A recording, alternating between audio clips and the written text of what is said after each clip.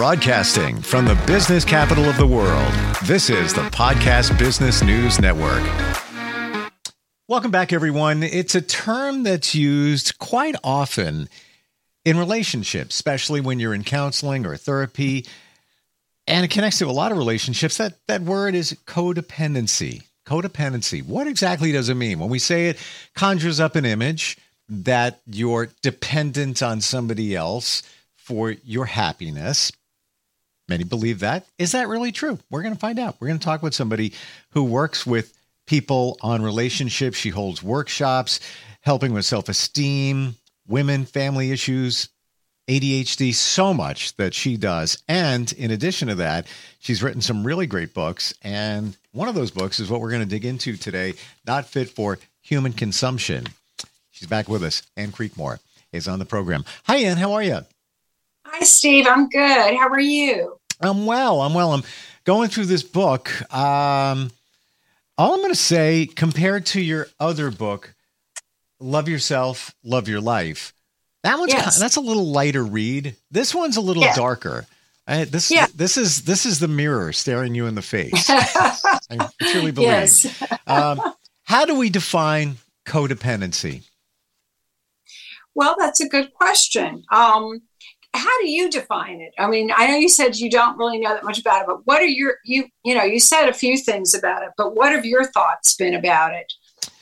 And depending on somebody else for your happiness, that's the first thing that comes to mind, where you need that other person in your life to bring you happiness. You know, it's all those, whatever comes along with that. That's my view of it. I don't know if that's even correct. Okay. I'm sure if you think that, then that would seem to be something a lot of people might view it as. Now, originally, codependency, I think you mentioned that it a long time ago was a kind of a buzzword, Yeah. And it originated as kind of the partner to a substance abuser or an alcoholic or a drug addict. The codependent is the one that is married to or partnered with someone who has an addiction. And then the person, the codependent is actually over functioning for that, kind of enabling, not necessarily in a bad way of like trying to push on any things, but just over functioning for the alcoholic or the drug addict person. That's how it originated. Wow. Okay. Yeah. I had no idea. So would that make that other person the enabler? In a sense, yes. And I think there are different types of enablers. I mean, some people are, can enable because in a sense they have some what I'd call covert, or they call it vulnerable narcissism, or where that in a sense they're they're doing it because it makes them look better, like they're the saint or the rescuer, but actually they may be feeding into the problem by over rescuing, and then the person isn't taking care of their own problems. Then there's other kinds that I call more the classic codependent might be somebody who'd experienced grief, say growing up and loss, and has a difficulty not trying to take care of someone if they seem to have a problem. Like they're afraid of losing the person to death, because they had it happen to them before. And so they really are always over functioning, trying to make sure the person's safe and doesn't have any kind of any negative intention of making themselves look great by being a rescuer. They're just worrisome and trying to make sure the person is okay. But in a sense, because of their own guilt or their own fear of what would happen if something happened to that person, the loss they'd experience. Would you say many times that person, now the enabler, so let me make sure I have this clear. The codependent person is dependent on the enabler. Is that correct? Yes, in the sense that they're focusing. I think once we talked in in the lighter book on how to love yourself, love your life, all the different areas, how to change your thoughts to be healthy, or how to be a whole fulfilled person and take care of your rights and needs. In the whole fulfilled person chapter, chapter 8, people get off of self-care by becoming sort of addicted or mentally preoccupied with some addiction, in a sense, or some dependency, if you will, soft addiction, dependency, where, if they're just all about working, workaholism, or they have addiction to drug or alcohol, and their time and money and energy is going into getting their fix or recovering from their fix and finding it again, and so on. And in the case of a quote codependent, it would be that they're so preoccupied mentally with the welfare or relating to or reacting to the person who has a problem, the substance abuser in the earliest sense of the word. And so they're kind of over functioning, over preoccupied, trying to help that person or react to that person appropriately, where, they're trying to calm and keep peace or whatever. So in a sense, it wouldn't necessarily be dependent on them for their good self-care or for, a partnership. They're more like over-functioning for that person who isn't functional and trying to cope with the dysfunction all the time, and all their time and energy and wherewithal is a lot of their time and energy is put into doing that versus taking care of their own selves and their own needs. Would you say that many times the enabler is enabling in some way? I'm not saying that, enabler is saying to an alcoholic, hey, I've got another one for you, whatever they're doing. Would you say that most times they're doing it for themselves? What do I mean by that? That, like, partly of what you said, that they feel validated and useful because they're there for that person, or they don't want that person to go away for whatever reason. So they enable, whether it's emotional support or whatever it is. Is it most times look like that? Yes. I mean, that's a good, give some good examples. That would be kind of what I kind of break that codependent into two types of people. One is enabler, and that's in that book. They're not fit for human consumption, trigger traumatic memories.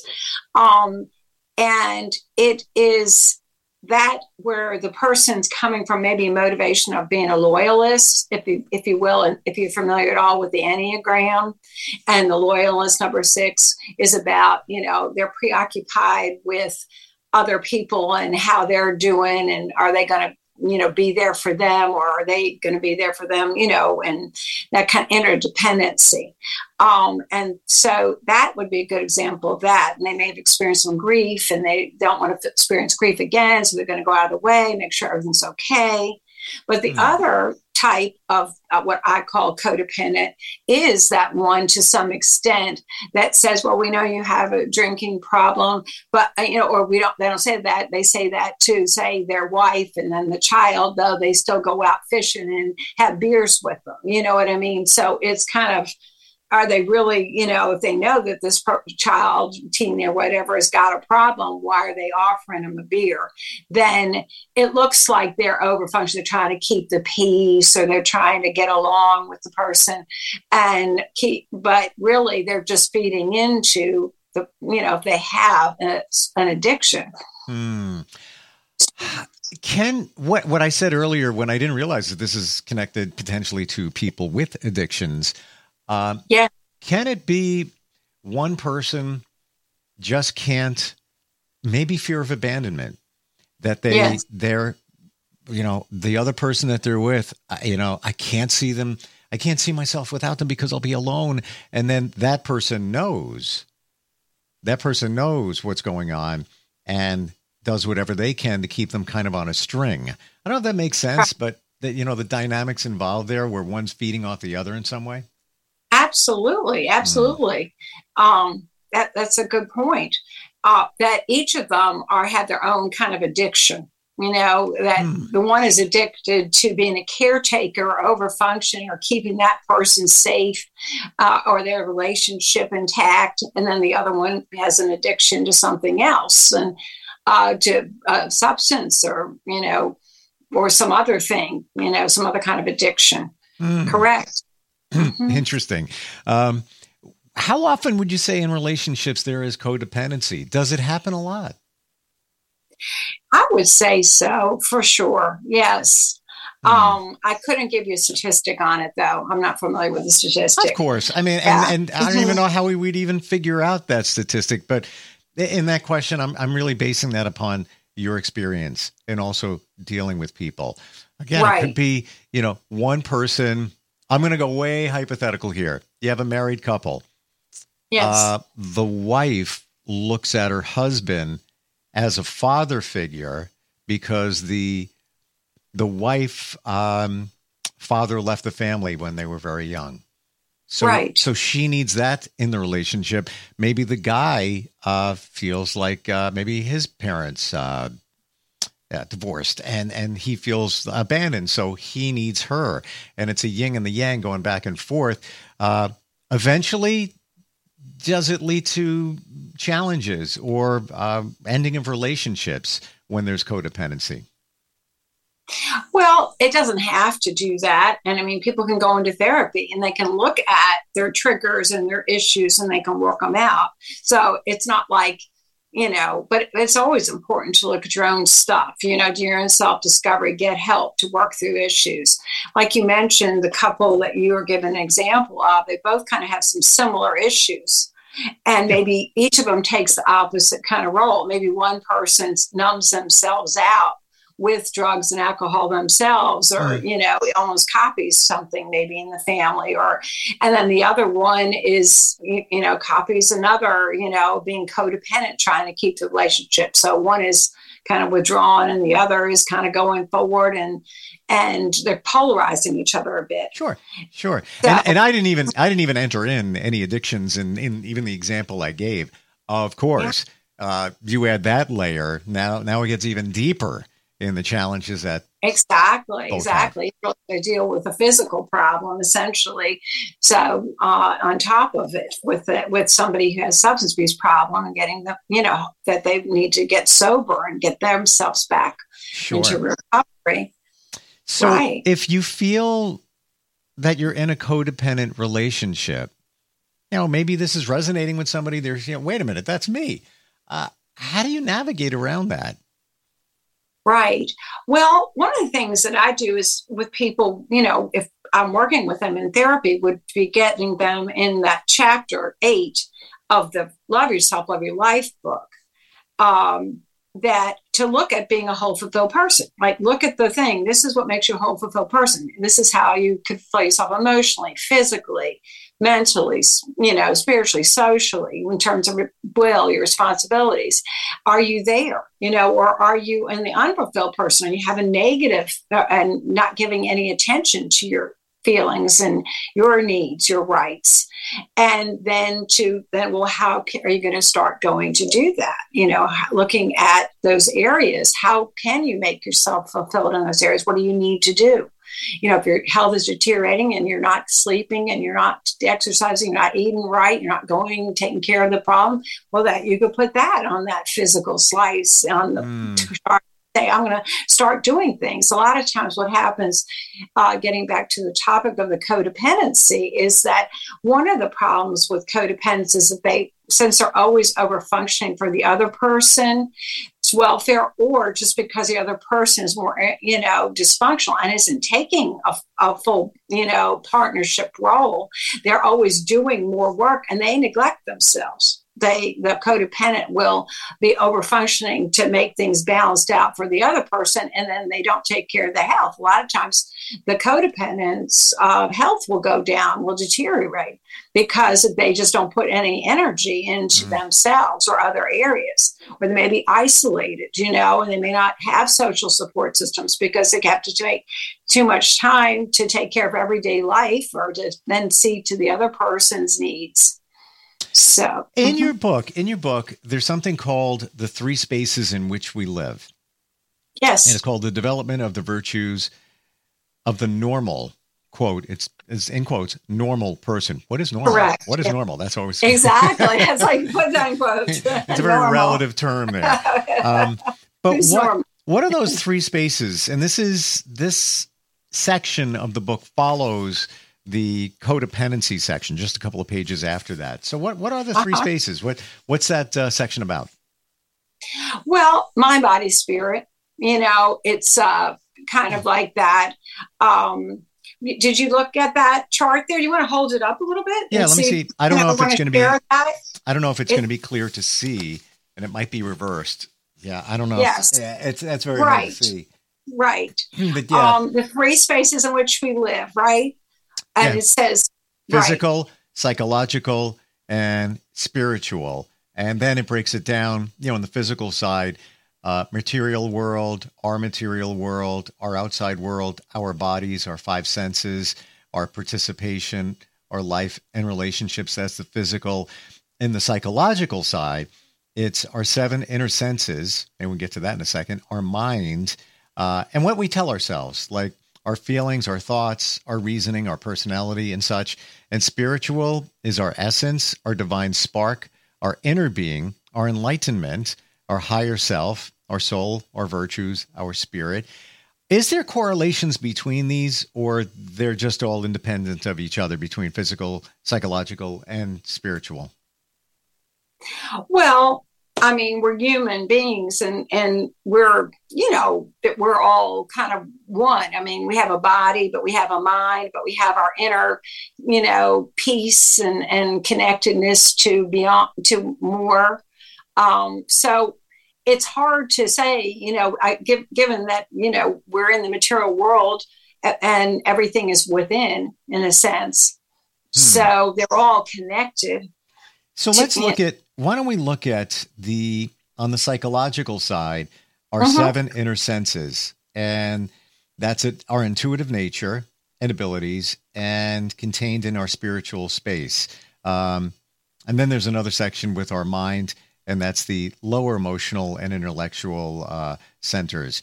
We're starting to get a little deep here, but is there a way that you could break that down a little bit? Sure. I mean, I guess if you break it down, you can think of like you're having some superior centers and inferior centers in different areas. Like in your intellectual center, it's kind of like talking about your highest self, your best self, versus maybe your egotistical, just kind of ego self. And so if you look at it as an intellectual, like that one, your higher center, as a center, your intellectual center, your intellectual higher center or superior center would be about justice. It would be about brotherhood. It would be about, altruism, about the higher level kinds of intellectual things, versus the lower or inferior might be just about, personal gratification thoughts. Just maybe just a material focus, just kind of on the everyday, or even greed or whatever. Do you know what I'm saying? The difference between the two. So and your emotional center can be similar. Your emotional center can have the higher concepts of love or, peace and harmony, or it can be at maybe an inferior or lower level of the emotional thing, like being jealous or being greedy or angry. The lower emotions, and you kind of have both that way. Does that give a good example? Yeah, there's a lot going on within our minds. It definitely gets deep. How about the spiritual side? So, recapping that, our essence, is that really who we are, who we think we are? Maybe our reason for being, our purpose? Is that all covered under that? Yeah. Yes, it would be that. It would be like having faith, having purpose, connecting it to some, higher transcendental kind of a focus. Besides just our own material, everyday, personal gratification of our egos or needs at that time, something that brings us up and gives us some sense of purpose and seeing good in life, our life, good in the world. Now you mentioned the word higher. We talk here in the book, in this column, about our highest self. How would you define that? Yeah, that's a good question. I would identify that with your superior, intellectual and emotional centers. But since we just talked about that, to give that as an example, that when you're in those centers or connected to, the spiritual center, those would be kind of more your our higher self, best, better self, what we talked about a minute ago, all those higher or superior center. Would you say part of that comes from our intuition, what we're feeling, and if we use that to gravitate or pilot the directions that we head in? Is the intuition? Could you say that? Is our intuition part? What you're thinking? Mm-hmm. Is the intuition part of our higher self when we've tapped into what I should be doing? Instead of logically questioning it, it's that from within that your gut is saying, do this, just do Absolutely. this. Right. Correct. Yes. And we get intuitions in various ways because we're different people, and we have different strengths or ways we do things. But yes, generally that makes sense. How do you, I think we might have skimmed on this real quick once before, but how do you tap into that intuition? And just as much as possible, because I firmly believe it's everything. It's telling you everything you need to know, every answer, you have it. The answers are right there, right. But stuff gets in the way. How do we kind of push that out of the way so that the intuition, the gut feeling can kind of plow on through and guide you? Exactly. And that's what kind of the second book, I have several other books too, but the one we're talking about today, The Not Fit, it's really, I know it is kind of dark, but it's about, what are the things that we could have different, issues or baggage or triggered memories or problems like, bipolar depression or complex PTSD, things that would cause us to not be in our highest center, or egos just getting down to the basics and being, so codependent. I want to share that just what you're saying right there. And in the book is real. And there is, I just turned the page, vices and virtues, and the things that, lust, pride, anger, greed, laziness, gluttony, and then, of course, on the other side, we have the virtues: chastity, humility, serenity, generosity, diligence, contentment, temperance, and all of that.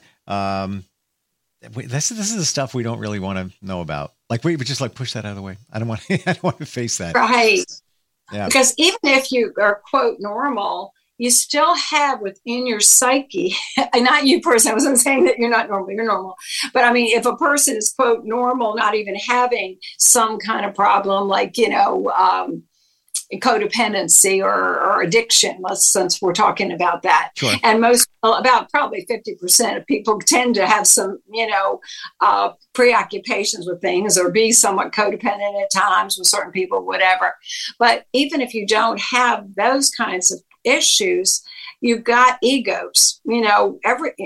Most people have things within their character that are kind of possessing them a little bit versus them being in control of, like they come in for anger management, or they come in for, codependency, being over functioning or whatever it is. There's stuff that's going on that they can work on in themselves. So we have these egos, in a sense, within that we need to work on as well. That we, if you can't, beyond the point of all the interpersonal problems, the problems in living, or maybe this disorder that you need to take up a chemical imbalance and you got to take this pill and get that straight and so on. You still, are going to work on even deeper stuff because you want to get to a point where you're just cleansed of, the 7 deadly sins of, and be at a point of peace and love and forgiveness. Yeah. That's the highest self. It's a great book. It really is. Once you let yourself get deep into it and accept the fact that we are normal and that we're not perfect, and that is normal. The name of the book is Not Fit for Human Consumption. Just want to point out, it's written by A.P. Filosa. That is you. That's your maiden name. Right. Anne Creekmore is who we know you from. And if anybody wants to either get the books, talk with you, maybe do a session, even learn if it's a right fit for what they're going through at this time, what is your website, Anne? Psychologistinvirginia.com.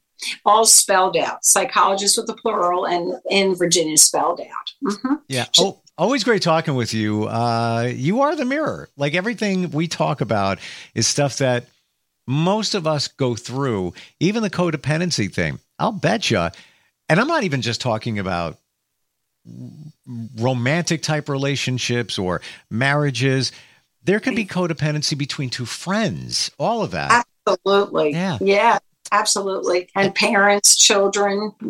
Yeah. Yeah. I'll bet you there's some codependency in pretty much all of our lives, but you don't know it until you talk about it and I identify it. Anne, thank you so much for being here today. Really appreciate it. Sure. Enjoyed it. Thank you so much. Same here. Thank you. We're coming right back.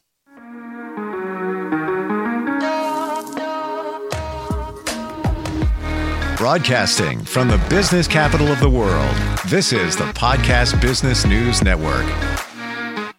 Adopt US Kids presents Multiple Choice Parenting. Your daughter just had her first breakup. Do you A, put yourself in her shoes? How could he do this to you?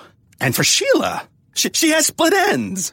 B, console her. Oh, sweetie, this is going to happen a lot. 4, maybe 5 more times before you get married. C, take charge. Got to get this all straightened out. Give a little talking to, man to man, mano a mano. Hey, Steve. It's now a good time? No? Okay, no problem. Bye. Or D, help her find a new boyfriend. I know a great place to meet boys. The internet. Nice, single boys. Never mind.